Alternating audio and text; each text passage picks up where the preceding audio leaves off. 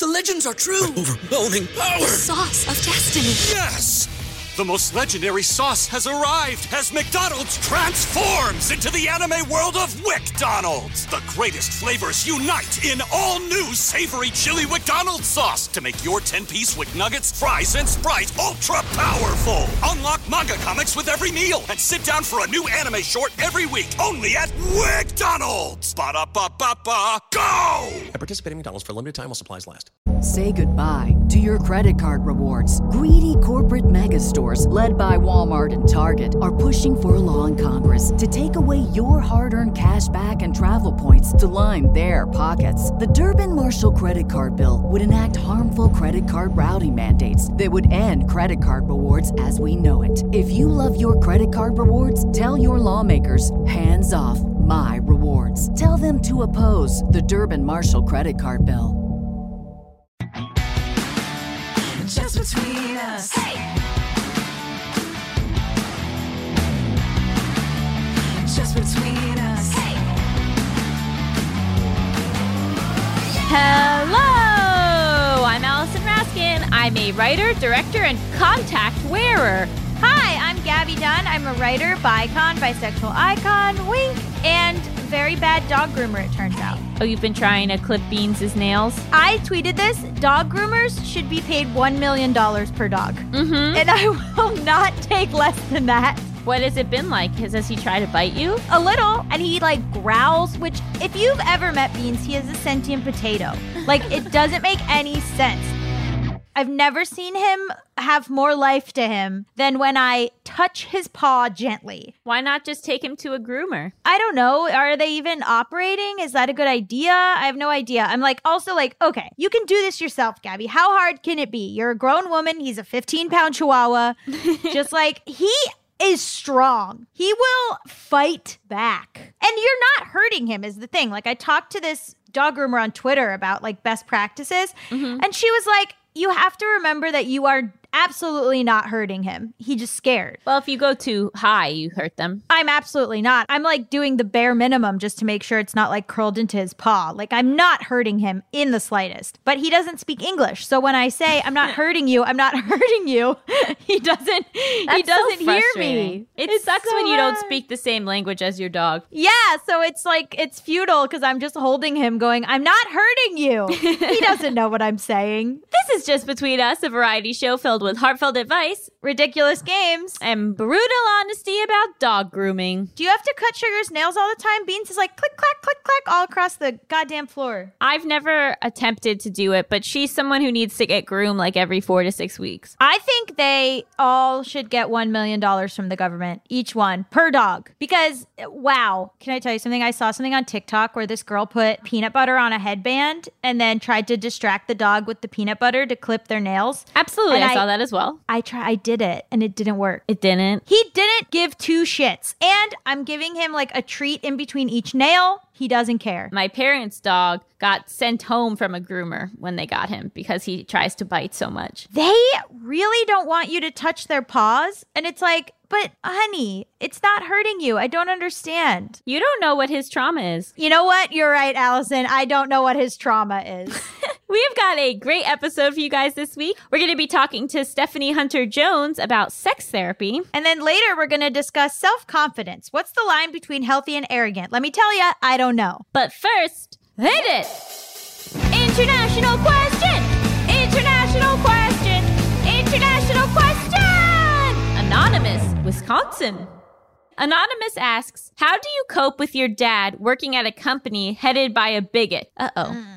Some context. My dad has been working for the same company since I've been born, 20 years. His boss is an ass for many reasons. He's also always on call, and this has interrupted many important events and vacations over the years. He recently applied at a new company and has been offered a job that pays significantly more. However, the owner of the company, a woman, is one of the biggest supporters of Trump. She attended his inauguration and has spent millions of dollars supporting his current campaign. She is against LGBTQ rights and for assault weapons. This goes against all my morals and deeply upsets me that my father will be working for her. So let me just say this controversial hot take off the bat. All bosses are bad. I've never encountered personally a boss who wasn't bad in some way. I think like we're getting down to the sort of nitty gritty of my personal feelings about capitalism. I don't want to put that on the podcast, but if you are in a position where you have risen to be the boss of something, you're probably not the best. That's not all of them, but that is a majority. My father has worked for many companies. I don't think I've personally seen him encounter a boss who wasn't a dick. I have never encountered personally a boss who wasn't a dick. My sister has had bosses that she very much liked. So everyone has different experiences. But no, you can't expect a boss of anything to be perfect, to be like this boss that he had currently is an asshole. This next boss is like someone who you disagree morally with. Every boss is going to have problems. Now, that being said, it is tough because your dad as an employee is making money for himself, but also as an employee is making money for a company. I have mixed feelings. If he takes that money and is taking money from this person and uses it in ways that you agree with, such as donating to these causes or supporting you, or takes her Trump supporting money and uses it for his own causes, that's one way to look at making capitalism work for you in a social justice scenario. Also, he is making money for her because his labor increases profits at her company. So it's kind of this thing where I know you're asking how you cope or whatever, but I'm going to let you in on a secret, which is that capitalism sucks for everybody. I think you're being like a little nuts and acting like every boss is the same as like a rampant Trump supporter who donates millions of dollars to his campaign. No, not a rampant Trump supporter, but I just think you're never going to find a boss under capitalism who doesn't have problems. My dad was a boss. Okay, I'm just saying, like, I think that you're making these generalities that aren't necessarily accurate or helpful. No, I'm just saying that you can't expect your father to work for a boss under capitalism, or yourself to work for a boss under capitalism who's going to be a good person or even like friendly. I think there's this mistaken idea that when you work for a company, you have to 100% align with what the company does. And honestly, like unless you work for a nonprofit, that's probably not true. And also it's a systemic issue. Now, does your dad agree with this woman's policies? Does your dad just want a higher paying job? Does your dad just not want to work for this asshole that he's been working for 2 decades? When I first read the question, my instinct was like, oh my God, how could he take that job? That's terrible. But then I started to think about how it's very much about the person's privilege, right? Mm-hmm. So a successful white male who is doing well in corporate America and making a good living and then gets offered a job to work for a Trump supporter, I think it is abhorrent for them to take that job.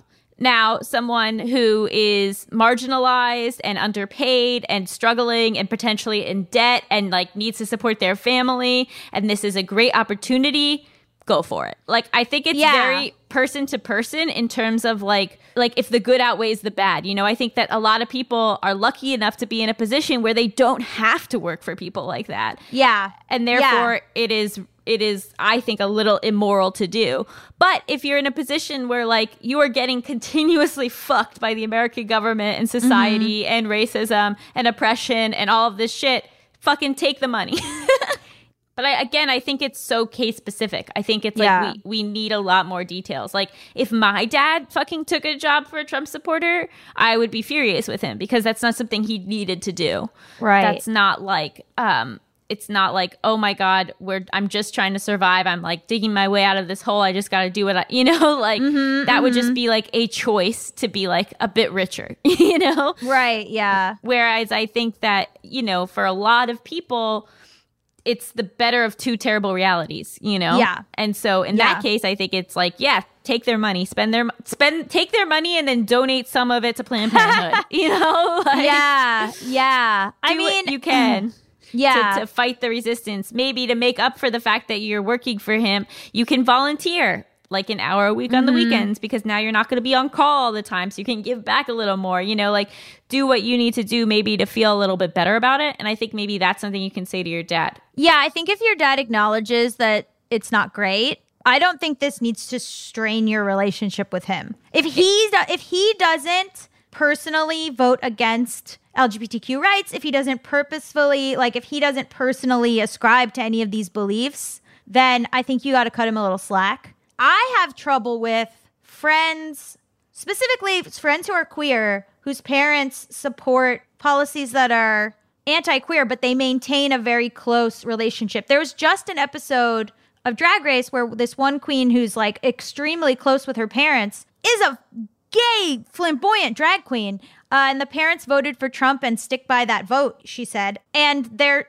super close. To me, that I don't get. I don't understand because, and I have friends who have this too, where like their parents would, if someone gay bashed them, the parents would literally murder the person who hurt their child. But then they feel comfortable voting for someone who wants their child to not have rights. And I can't understand that disconnect. And I'm lucky in that my parents are, again, like crazy people, but in a way that is at least in line with my beliefs, where I can't figure out how you can divorce loving your child from wanting them to be safe. Does that make sense?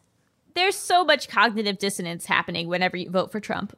Unless you are loudly a neo-Nazi who is against people having healthcare, like you're lying to yourself in some way. So I'm sure that these people would say, "Oh, he is for LGBT rights. He said so in his original campaign. Who cares what his actual policies have been?"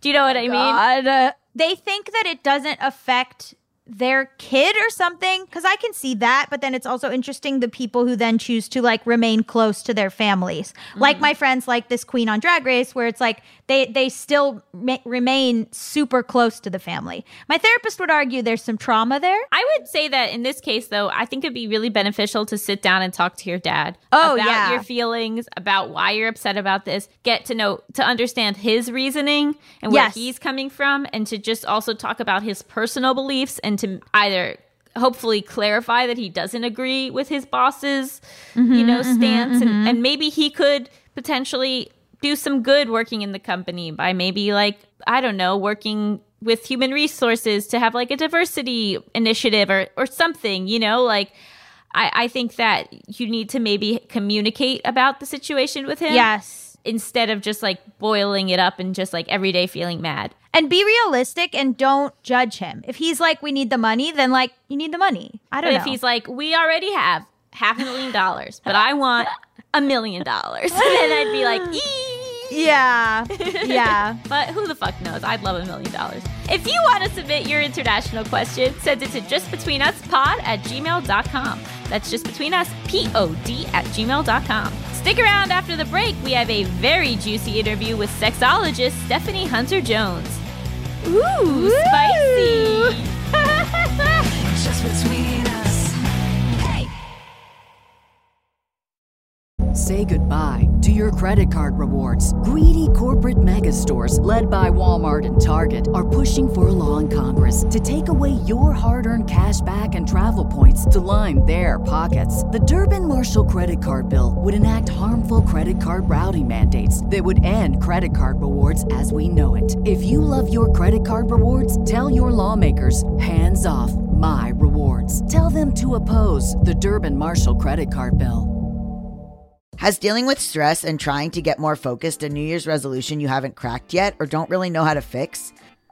I have a lot of trouble staying focused, and I also get super stressed out, and I think that not being able to stay focused really dovetails with that. So if there was a way for me to keep my focus that didn't also cause my brain to get so scattered with stress, I would love to be able to fix it.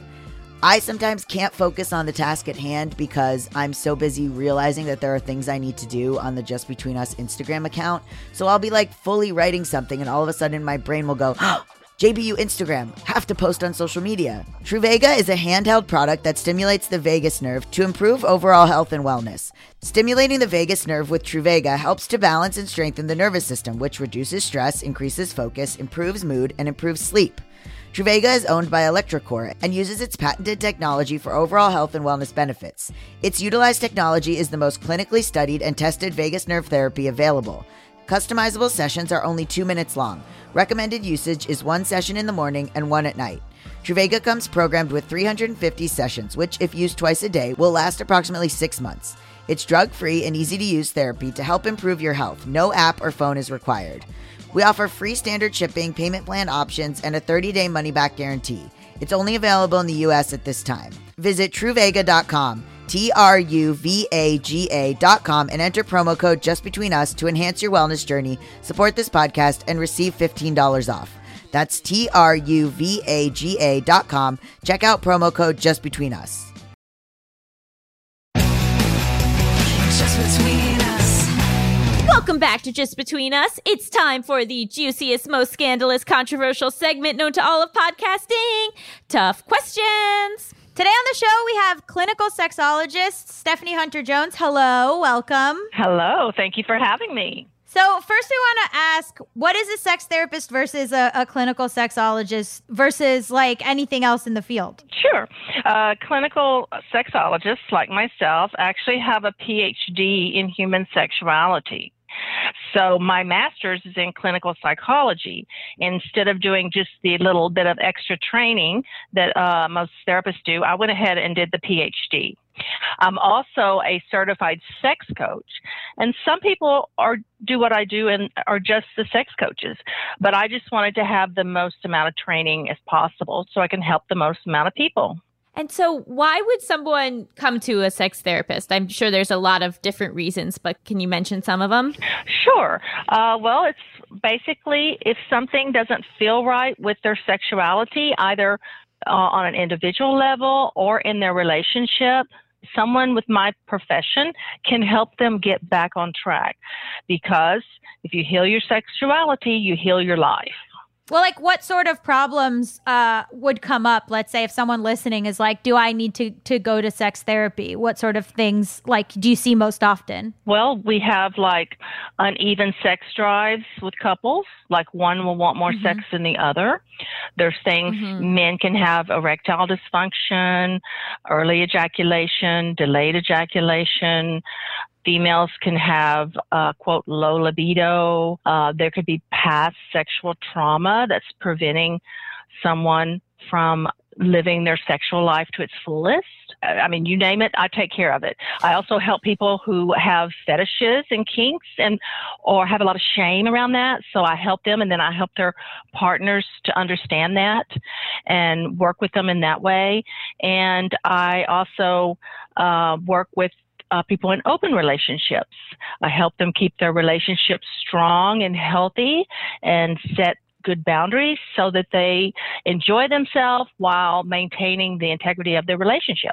What made you specialize in sex and sexuality after getting your master's? I grew up in a very conservative religious environment, and I was shamed in regards to sexuality. And so by the time I became a young adult, I had a lot of sexual concerns, and it brought me a lot of pain. So it took me many years of healing to work through that.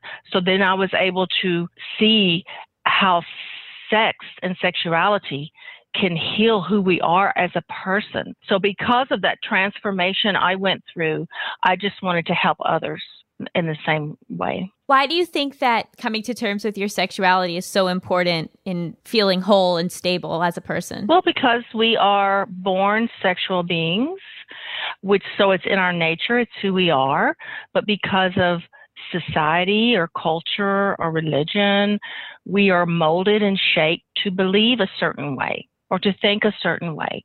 And sometimes those ways aren't healthy because it denies that beautiful, special part of ourselves. Do you feel like there's a very different relationship to sex from country to country and culture to culture?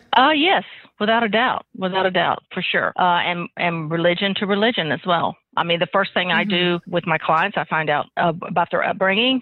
Was there religion involved? What was the message in the household regarding sex, sexuality, regarding female sexuality and male sexuality? Because oftentimes people grew up in a household where it was okay for the male to express himself sexually, but not the female. So I try to find out as much as possible about their early years, their upbringing, that might be influencing them or hindering them on some level now. Right. Because a lot of times, even if you don't think that something that happened when you were a kid is affecting you 20, 30 years later, it really is having this big impact. Absolutely, without a doubt. Yes. What does a typical session look like? Is there exercises in the session that you do if you're with someone, or is there a lot of homework that couples or individuals have to go home and complete? Yes, for me, I'm solution focused, so my goal is always the client's goal. I'm also highly intuitive, so I use my intuition a lot when working with individuals and couples. I can kind of sense what's going on with them. So my sessions are pretty much similar to talk therapy, but I do assign quite a bit of homework that I make it quite clear to the client is equally as important as the sessions themselves. And I'm really good at pushing people out of their comfort zone. That's what I want to do, because that's what we have to do sometimes to get in touch with our sexuality, is to get out of our comfort zones. I'd say absolutely. I mean, I would imagine that more often than not, people who come to you are resistant to be in the room. Right. And maybe they've been recommended by their regular therapist or their partner has encouraged it, but you're probably meeting a lot of resistance, at least at first. It can happen, but I'm pretty good within the first few minutes to make people feel really comfortable. Either I crack some jokes or I just start getting right down and dirty about it and giggling and laughing. I had one client, he said that he told me the second session that he was extremely nervous, that he didn't tell me the first session about coming, and he thought he was going to even throw up before he came in the session and this and that. And it was him and his wife. And then that second session, I said, "Oh, well, are you doing okay now?" He goes, "Oh, yeah, you're the gangster of love." Aw, thank you, Steve Miller Band. Well, so because I think like a big thing is people, I think, probably assume that they're going to come into sex therapy and it's going to be so serious. And I think like a huge thing is to try to take the like intensity and seriousness off sex, right? Is that sort of why you try to make it more jokey? Actually, people take sex way too serious. Right. Yes. Sex is supposed to be very playful and fun and very loving, and it becomes something very serious. Now, that being said, sometimes that happens because of past trauma. Right. So I help the client and I work with them to get through that pain. And I've seen a lot of pain when it comes to sexuality. And let me tell you something, there's a lot of pain out there. And if you are hurting like that, do not hesitate to reach out to someone like me to get help, because you can heal from that pain. What do you think is the best way to like talk to your kid about sex for the first time? And like at what age would you recommend a parent start to like address those things? And how do you create like a healthy environment around sex? By not sex shaming. When the child is very young and they're touching themselves, you tell them, all of us touch ourselves at a very young age. Even as toddlers, we start to play down there because it feels good. That's a natural thing to do. Never do something like slap their hand or shame them for that. You tell them, you know what, that's completely natural what you're doing, but that's to be done in private. And then just keep an open dialogue with them. There's all kinds of wonderful books for children that are out there. And sometimes parents shame children for their sexuality because of their own fears about sex. They're afraid that they're going to go out and have a lot of unprotected sex, so they scare them with sex, and they're doing it because of their own fears about sex. So the best thing for a parent to do if you want to raise your child in a healthy environment regarding sex is to take a look at your own beliefs about sex, and if they are healthy. I think also there's this reluctance to see children as fully formed people, or to see them as complex or as people, in the sense that like, you know, you have people, I'm queer, and you have people come and say like, well, you know, an elementary schooler can't possibly know if they're gay. And it's like, well, I mean, we definitely put babies in shirts that say lady killer. So I feel as though we've really put straight culture on them. So yeah, I think there's also a part of it where they don't want to believe that children have sexuality or any curiosity around sexuality, but obviously they do. Yes, all of us do. A lot of us, though, it was taken from us at a very young age because we were told that's naughty and that's shameful. But yeah, I mean, as far as gay, some people know from a very young age they're gay, and some people it takes some time throughout their life to realize that. There's no right or wrong when it comes to our sexuality. It just is. It's fluid, It's beautiful. It just is. What advice do you give to a couple if their sex drives are not equal?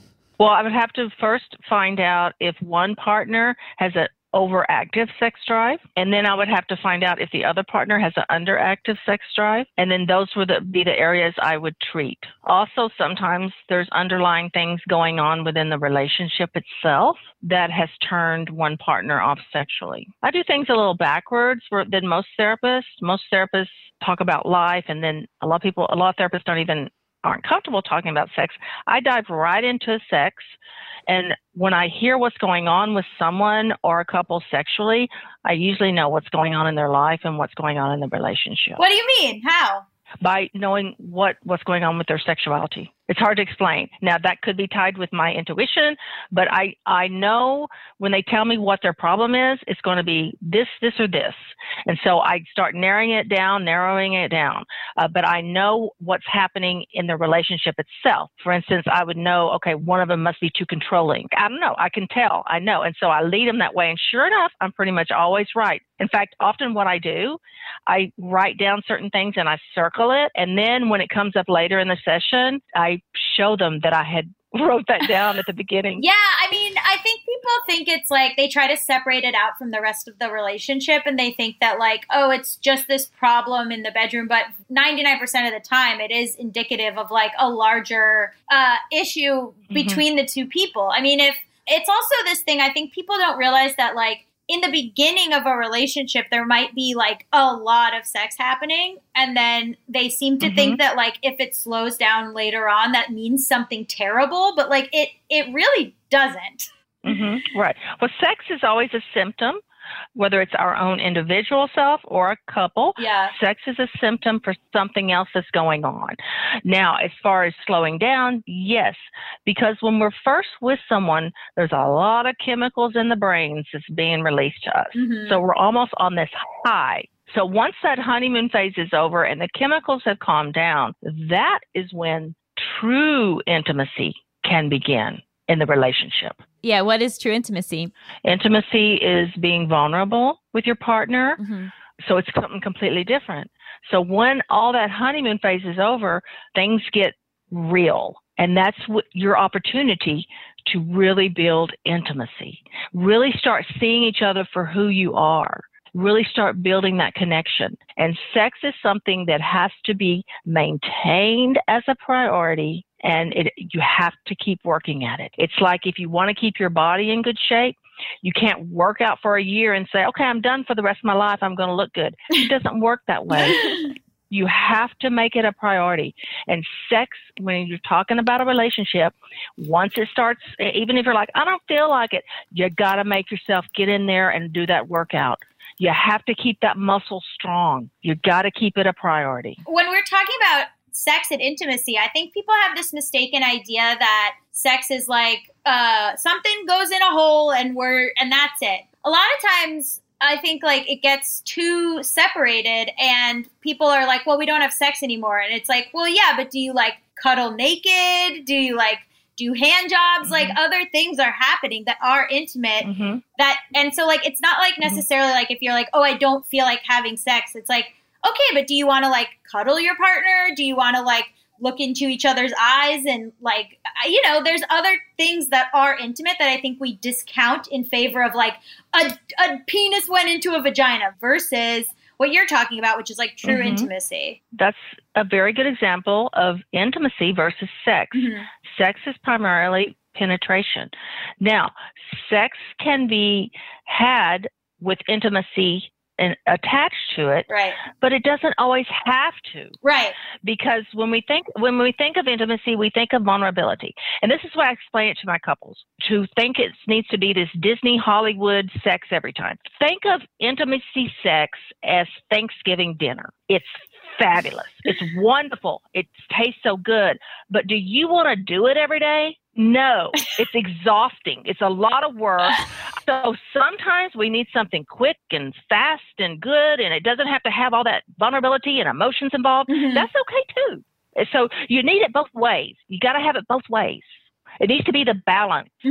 Do you agree with what Gabby was saying, that you don't necessarily need to do sexual acts to maintain the intimacy, or are you more of the point of view that you need to have those like acts surrounding genitals for it to be sex? I think it varies from person to person and couple to couple, and whatever works for that couple, I'm okay with. I'm good with. If they feel like they are satisfied with just cuddling naked or mutual masturbation, if that's okay with them, then that's great. Yes, that's their form of sex, and that's awesome. If they're fulfilled in that, that's great. I think people put too much pressure on penetration, to be honest. Penetration and orgasm is actually a very small part of sex. You heard it here first, people. Yeah, I was gonna say, I think that there's a lot of focus on completion. That is about porn often. So oftentimes I will assign assignments making couples do everything but that. Oh. Yeah, there's so many ways. That's a really great homework. Do you feel like sometimes couples have to break up just because they're not sexually compatible, even if the rest of their relationship is working? Again, my goal is always the client's goal. I never pass judgment or give my opinion either way. If they want to stay and work it out, that's great. If they decide that they want to part as friends, I help them do that as well. So I have no opinion on that either way. What about people who are historically monogamous and then they meet someone who is polyamorous and then they try to be polyamorous? Is that something you've seen be successful, or people tend to, like, it's hard to sort of switch between the two? Well, when someone identifies as poly or swingers or open, to me, they're on a sort of a different level energetically, because they've oftentimes, not always, been able to overcome things like jealousy and possessiveness. And if they're doing it for the right reason, if they're coming from a place of love and they're wanting to experience and give as much love as they can through sexuality, then that's a healthy place to be. There's people there that do it for unhealthy reasons too. But if, say, there's someone that's coming from a healthy place, meets someone who's monogamous, they're not on the same playing field. That monogamous person hasn't came to that level yet. Now, perhaps that person could be a bit open and get there. I have encountered that. I have worked with couples where one wanted to open up the relationship and one did not. And I helped guide that individual in allowing them to understand what it was about and guiding them as a couple towards a successful open relationship. But sometimes people are just monogamous. I'm polyamorous, and I've dated a lot of people who were monogamous when we started and then have been like, I'm like, now I'm open or whatever. And largely those have not been as successful for me as meeting other polyamorous people. Well, monogamy is a choice. Right. And I respect that choice. But we do not come out of the vagina monogamous. That is something we are taught when we grow up. Again, it's a choice, and I totally respect that choice when people make it. But it's not the way you were born. I had an ex-boyfriend who used to say monogamy is a fetish. I thought that was so funny. I like that. I know. With a fetish, you can have sex without it. Yes. So that's interesting that he said that. What would you say to someone who has a fetish but feels uncomfortable sharing it with their partner? First of all, when you have a fetish, the first thing you have to do is own it and be proud of it. It's what makes you different and unique.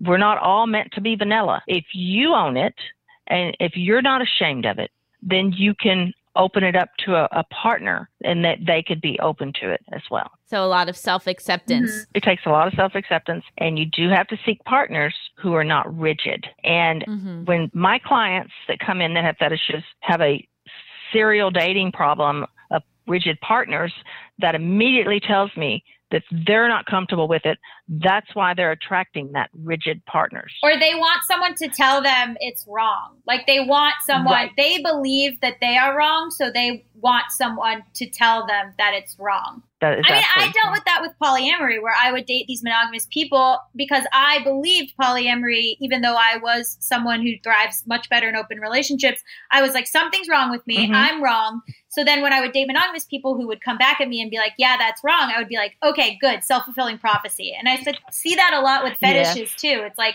oh, okay, well, if this person can keep me from myself, who is wrong, then I will be good enough for them. Which is just a circular, just a snake eating its own tail of problems for you.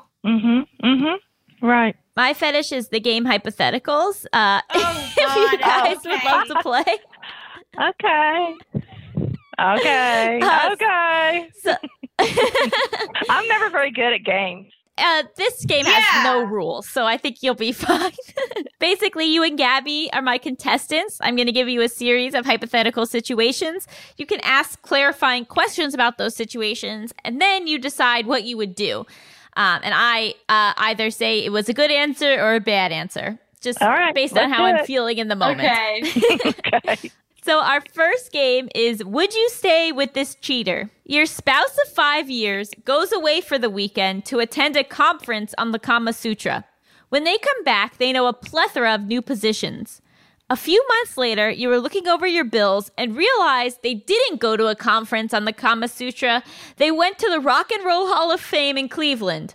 Would you stay with this cheater who has been pretending to be a certified Kama Sutra specialist? Okay, wait, hold on. Where did they learn the new positions from? Just the internet. Wow. Why did they do this? Do you mean cheater or you mean liar? In this scenario, technically liar. Okay, liar. They were pretending to be something that they weren't. Also, how is the rest of the relationship and how is the sex? It's been a lot better since they went to that conference. Then I would probably keep his ass. But why, Allison? I don't understand. Why did he lie? He thought it was like really uncool to want to go to the Rock and Roll Hall of Fame in Cleveland. So then he felt judged by you. That's so sad. It is. Wow. Well, so I would want to know, why did he feel like I would judge him? I'm so sorry. Let's build a thing where we can tell each other about our goofy things that we want to do. Where you go to the Rock and Roll Hall of Fame with him next time? I would love to go to the Rock and Roll Hall of Fame. Someone, please invite me. So it sounds like so we you would guys both stay keep together. it. Yeah, we would both stay. Mm-hmm. I hate to break it to you, but at the Rock and Roll Hall of Fame, he fell in love with someone else. Oh. No! That's the way it goes. He met someone with his interests. Yeah, it was, I wanted to say a rock and roller and I couldn't think of anyone. It was Mick Jagger. Anyway. Okay, our second game. Are you a terrible parent? Your 7-year-old walks in on you having sex with your spouse. They loudly shout, "Are you having sex?" And in a panic, you reply, "No, call 911. This happened on SVU. You then convince them your spouse is having a medical emergency and that's why they're naked. The ambulance comes and you have to spend $5,000 for no reason, but your kid doesn't have the memory of seeing their parents have sex. Are you a terrible parent? I'd like to add that while at the hospital, a nurse spots a malignant mole on your spouse's head and they get it removed in time. I would say those parents need to go to a clinical sexologist because they obviously have some issues with sex. Yes. They have their own shame that they just had to jump out. That's right. Although I will say, finding the malignant mole does seem worth it. It's a twist. I would say what we can take from this story is you need a lock on your bedroom door. That's a good point. You need a lock on your bedroom door and a yearly checkup at your dermatologist. Wow. There you go. Okay, our final game. Is this person an alien or just rude? While at a house party, the host's 70-year-old mother walks around pointing at people and saying yes or no. When you ask the host what their mom is doing, they admit she is making a mental list of who she would sleep with at the party. Are they an alien or just rude? She said no to you. Rude. I think rude. I would doubt that would ever happen. Nice. I can't even think about that scenario because that just wouldn't happen. Nice. Absolutely perfect. Well, that's the perfect answer. That's perfect. That's a perfect answer. Thank you so much. Oh, it's been my Thank you so much pleasure. for joining us. Where can people find more about your work? You can check me out at huntersisters.com because I have my own YouTube show as well with my fabulous sister who's an amazing therapist. Aww. And we got some great episodes that you can learn a lot about. We give good advice on how to live your life. So that's huntersisters.com. Thank you so Amazing. much. Thank you so much, Stephanie. Stick around after the break. We'll be talking all about self-confidence, which is clearly very important.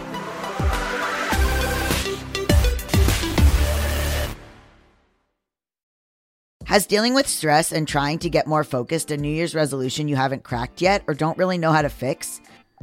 I have a lot of trouble staying focused, and I also get super stressed out, and I think the not being able to stay focused really dovetails with that. So if there was a way for me to keep my focus that didn't also cause my brain to get so scattered with stress, I would love to be able to fix it.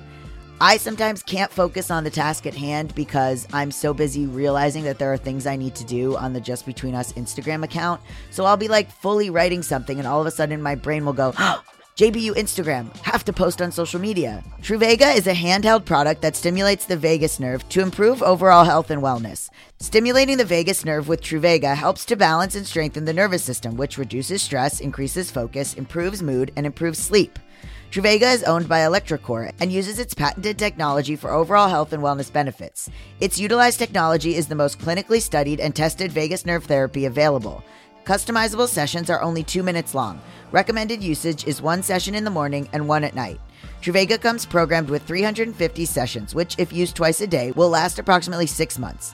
It's drug-free and easy-to-use therapy to help improve your health. No app or phone is required.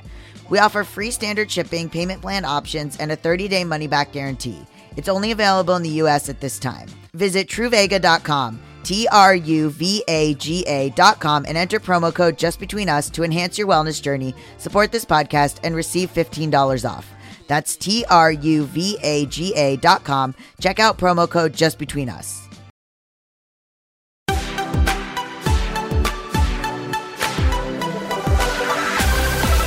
Welcome back to Just Between Us. It's time for topics. XXXXXX 3 X's because of our last combo, baby. Ooh, scandalous. Would you call this podcast R-rated? I would. I'd say a strong PG-13. Woo! So this week, I wanted to talk about self-confidence because it's been a real journey for me. But it's also can be problematic. No, hard disagree. Hard disagree. This might be one of the things you and I disagree on the most out of like everything. I don't think that we disagree on the importance of having self-confidence. I think we disagree on how you then show it to other people. Okay. Because I felt as though you chose this topic just like as a read on me. No, I'm just rapidly running out of topics. No, because I was like, we do very much disagree on this. I think your self-confidence should border on delusion. Like, I think you should be so confident. I think that nothing comes to you unless you believe it wholeheartedly. You gotta buy it. You gotta sell it. But you don't think that that's can be problematic thinking and people not ever thinking that they're wrong about something and not ever learning or taking in other people's experiences? No. You can. I don't think it necessarily means that, but I think you have to like think that you're the goddamn best. What's difficult is I think growing up, I was taught that like modesty and humility are really important, especially for women, right? Like if you got a compliment, you were supposed to be like, thank you so much. Or even like, no. Or no. Yeah, or like, I got on sale. It's the lighting. I shouldn't, I was sick last week. That's why I look a little thinner. Like, Yeah, make whatever it is. But now, like, I find, like, I have this new confidence and I started to do this thing where, like, if I was trying on stuff in a store, I'd be like, this looks awesome. Yeah. Which is, like, something I never did before. And I liked doing that. Like, I liked being like, don't I look great? Yeah. But I also think that there is something about arrogance that is off-putting, at least to me. Well, arrogance for me, the problem was not believing that you were wrong and being so sure in your opinions that you weren't taking into account that those could change. Now, I change my mind every 5 minutes. I change my mind every day. I was talking to Mal about something where I had fought them so hard on something, and then the next day I was like, I thought about it and you were right. And Mal's like, well, what changed? And I was like, oh, I'm a Gemini. I thought about it for like 5 seconds, and then I was like, wow, me from yesterday was wrong. Like, I don't know. Like, it's like, you know, like when people are like, gosh, look at me from 5 years ago. I was so different. I'm like, wow, me 24 hours ago was really different. Like, I'm changing constantly. But I always feel like I don't think anyone's out of my league. And maybe that people are out of my league, but me not believing that they are has actually led to them not being out of my league. Does that make sense? Totally. Me believing that I can like achieve something has led, I think, to me achieving what I've achieved. Because I've never been like, no, I couldn't possibly. And I've also never been like, no, I'm this person is better looking than me or better than me. I don't know. Like, it's been such a relief to just be like my partner mentions it all the time where Mal's like, you literally just go, wow, it's crazy how hot I am. And Mal's like, I can't believe you just like do that. And I'm like, why am I wasting time being like, I'm not hot? That's a waste of everyone's time. Like, I'm just going to walk around being like, no, stop it. Like, I understand that I also think that like, nothing is prompting that, right? I think that kind of thing is like arrogance. Like, it's a little different. Like, I think that self-confidence is something that you have with yourself and something that you think and that you feel about yourself. And I absolutely think it's so important, and gaining self-confidence completely changed my entire life. But I also don't think it's something that you need to like throw in other people's faces all the time. No, but I also find it funny. Like, I'll post stuff to Instagram now and just be like, hello, I'm hot. Like, and I think it's fun. And I also think it sets a nice example where people then feel it's okay to say that about themselves because you feel it's okay to say that about yourself. Like, I would feel okay with that posting it on Instagram, but like in a conversation one-on-one with another person, I find arrogance very off-putting. Like, I feel like it's important as women to like on social media to show that we're confident, to show that we're that we have this great relationship with ourselves. But I think it's like a little different when you get into like private conversations and private interactions where like, I don't think self-confidence needs to equate being full of yourself. And I think sometimes people cross that line. In my mind, I'm like, why lie? Like, but why is it relevant? Why even bring it up? Do you know what I mean? Because if we're talking about something, or if someone's like, it has come up, or like a friend is like, oh, well, yeah, I want to try to like ask this person out. And I'm like, you should. You're very good looking. And if they were like, oh, no, I'm not, I would be like, well, that's just a lie. Like, why are we lying? Like, I feel like, again, that's like a specific reason where that's what you're talking about. Like, yeah, I think that we've had. I love just in the middle of a conversation being like, look at how cute I am. Wow. Especially because we've been FaceTiming so much, so you can like see yourself in the corner. Mal was like, oh, I was talking to my friend Drew, and I was like, Mal's mad that I don't look at them when we FaceTime. And then Drew was like, you look at yourself, right? And I was like, yeah, duh. And Drew's like, yeah, that's what you're supposed to do. And Mal's like, no, it's not. Right. So again, I think we have very different opinions on this. I think that we've been lucky to have some pretty cool professional success, but I feel like I rarely bring that up unless like I have to. You also, can I tell you something? You feel uncomfortable like when a guest is hanging up and they say like, by the way, I love the show. Like, you guys are incredible. Thank you so much. You always want to cut that from the episode. And I always want to leave it because I think it's like people should know that other people like us. People should. But you find it self-serving. You're like, we don't need to include that. The audience should know this. If you write in an international question and you do a second paragraph where you say a bunch of nice things about us, Allison won't read it. She won't read it because she doesn't want to read the part where you're like, by the way, you guys changed my life or whatever. And I'm like, no, people should know that we are out here changing lives. See, I'm like, oh, that's so wonderful that person wrote that. And that means a lot to me. But why do I need to share that with everybody? Here we go. Here's the TED Talk. People can't know that they want to be part of what you're doing, or like, I feel like I want to be a fan of a thing that I know other people love, and I want to be part of a community that I think is helping people and want to be a part of something that feels like other people love it.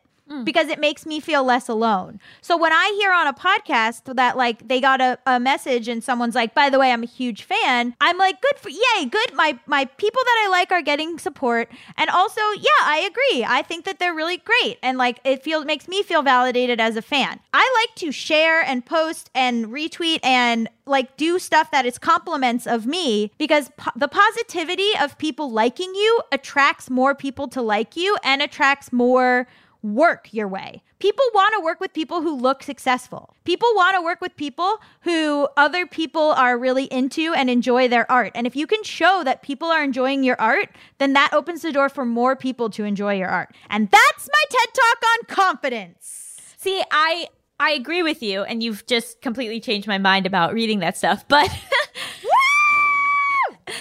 but again, I think that that's us looking at it from a business point of view versus an interpersonal point of view. But I think that people would, even if I wasn't famous, they would be like, oh, do I want to date someone who's like, nobody ever wants to date me? Or do I want to date someone who's like, I'm hot, everyone should want to be with me? Or why I would want to date somebody who is just like in the moment and not giving me the reviews of other people. Like I want a full Yelp page. I guess it's my aversion to it makes me think other people have an aversion to it. And I could be wrong about that. Maybe nobody else is averse to arrogance, but I find it incredibly off-putting. People don't like me. I'm not expecting everyone to like me. Like, I think for a large portion of the population, I'm unbearable. And I just am like, oh, well, not for you. Mm-hmm.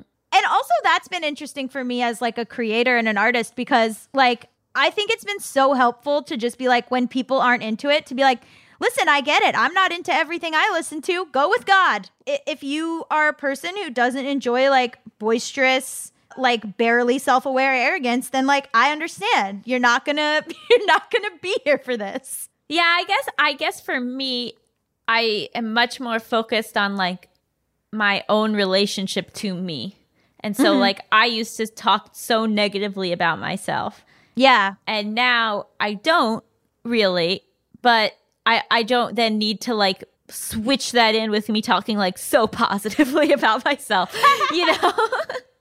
Like now I try to just like be, and if you ask a question, like I'll answer it, but I'm not going out of my way to like prove my worth to you. Yeah, but don't you feel like when you like get something good, like your secret thing that's happening, aren't you like, great, I deserve this. Like I'm going to make this the best. I'm great at this. You have to at least lie to yourself and say that while you're doing it. Otherwise, you'll crumble. I think that I just sold something I can't talk about. And at the time, at first I was like, fuck yeah. Now I'm like, oh my God, can I do this? And I can see myself shifting a little back into like, I almost feel like I need to say that I can't do it. Whereas like, I don't need to say that. I can just do it. Like, I know I'm going to do it. There's no scenario where I'm not going to complete the project. Like I have to just, I think it's just like an old habit of being like, this is hard. So therefore I have to show some insecurity about it. But I don't need to do that. No, you have to just be like, thank God this is overdue. Now I get to do the thing. You know what I mean? Like, and I think it's good to think that, but I would not share those thoughts with someone else. And that's where we differ.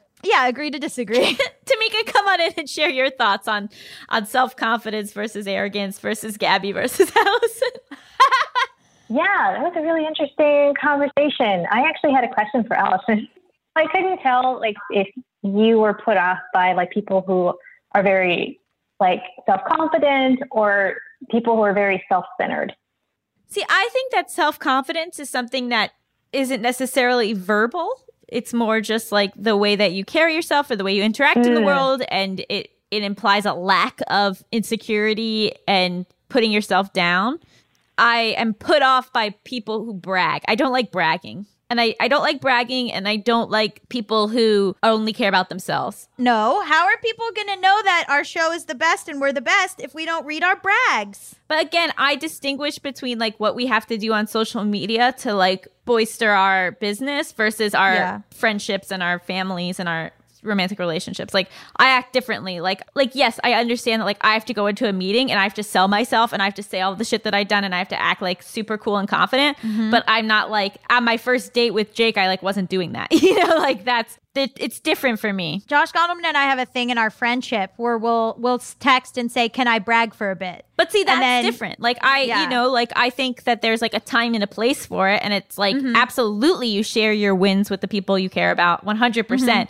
But it's like you don't need to keep reminding them of that. Like you don't need to keep bringing it up. Well, hard disagree. Okay, what do you think, Tamika? I think there is a different way that people are comfortable connecting with one another.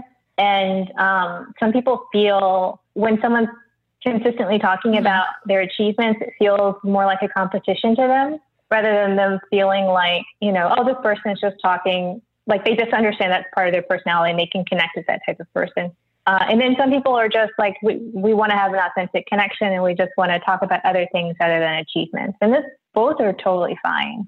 No, yeah. Which one are you, Tamika? I can talk about my achievements occasionally, but I don't often because I don't want people to feel like I'm trying to impress them. Like I feel like, I don't know, especially in Los Angeles, I'm from the Midwest, and that's just not how people really talk to one another. You don't really talk about your achievements a lot in the Midwest. You're just very, like, you really try and make people feel very welcome in a conversation. And you don't know if it's going to be off-putting by saying, I've done this, I've been here, I've done this. You don't want them to feel belittled. I just have been raised to not talk about my achievement much. But since I've lived around the country, like I find talking about the things I've experienced can actually open the conversation more. So it's kind of a balance. Yeah, I think it's a balance. It's not so much talking about my achievements. It's more talking about experience. I found out you have a local Emmy from Instagram. Yeah. So you keep it close to the chest. But what Allison said, that's sort of like business. It's on Instagram, but it doesn't need to be in my conversation. Yeah. I would never stop talking about it. What do we rate the episode? I rate it 6 out of 5 uneven sex drives. Oh, well. And I made it rhyme, baby. 6 out of 5. It's uneven. I would rate it 40 out of 40. Capitalism is a nightmare for us all. Great. Tamika? I didn't think of one. Tamika, come on! So like maybe 5 out of 5 Lizzos. But she has great confidence. I love watching her, but I don't know. Like I don't need to be Lizzo, but I like hearing her talk about how confident she is. Yeah, I love Lizzo. True. I love Lizzo's vibe. Oh, and mine is so different. Okay. I'm just kidding. It's wildly different, and there's a lot we could say about that. Anyway, thank you, Stephanie Hunter-Jones, for being our guest. Just Between Us is hosted by me, Allison Raskin. And me, Gabby Dunn. Our engineer is Brendan Burns. He also composed our killer theme music. Our producer is Tamika Weatherspoon, and our executive producers are Chris Bannon and Josephine Martirana. Just Between Us is a production of Stitcher. Sexy! What a cool, light, sexy episode, Oh my God.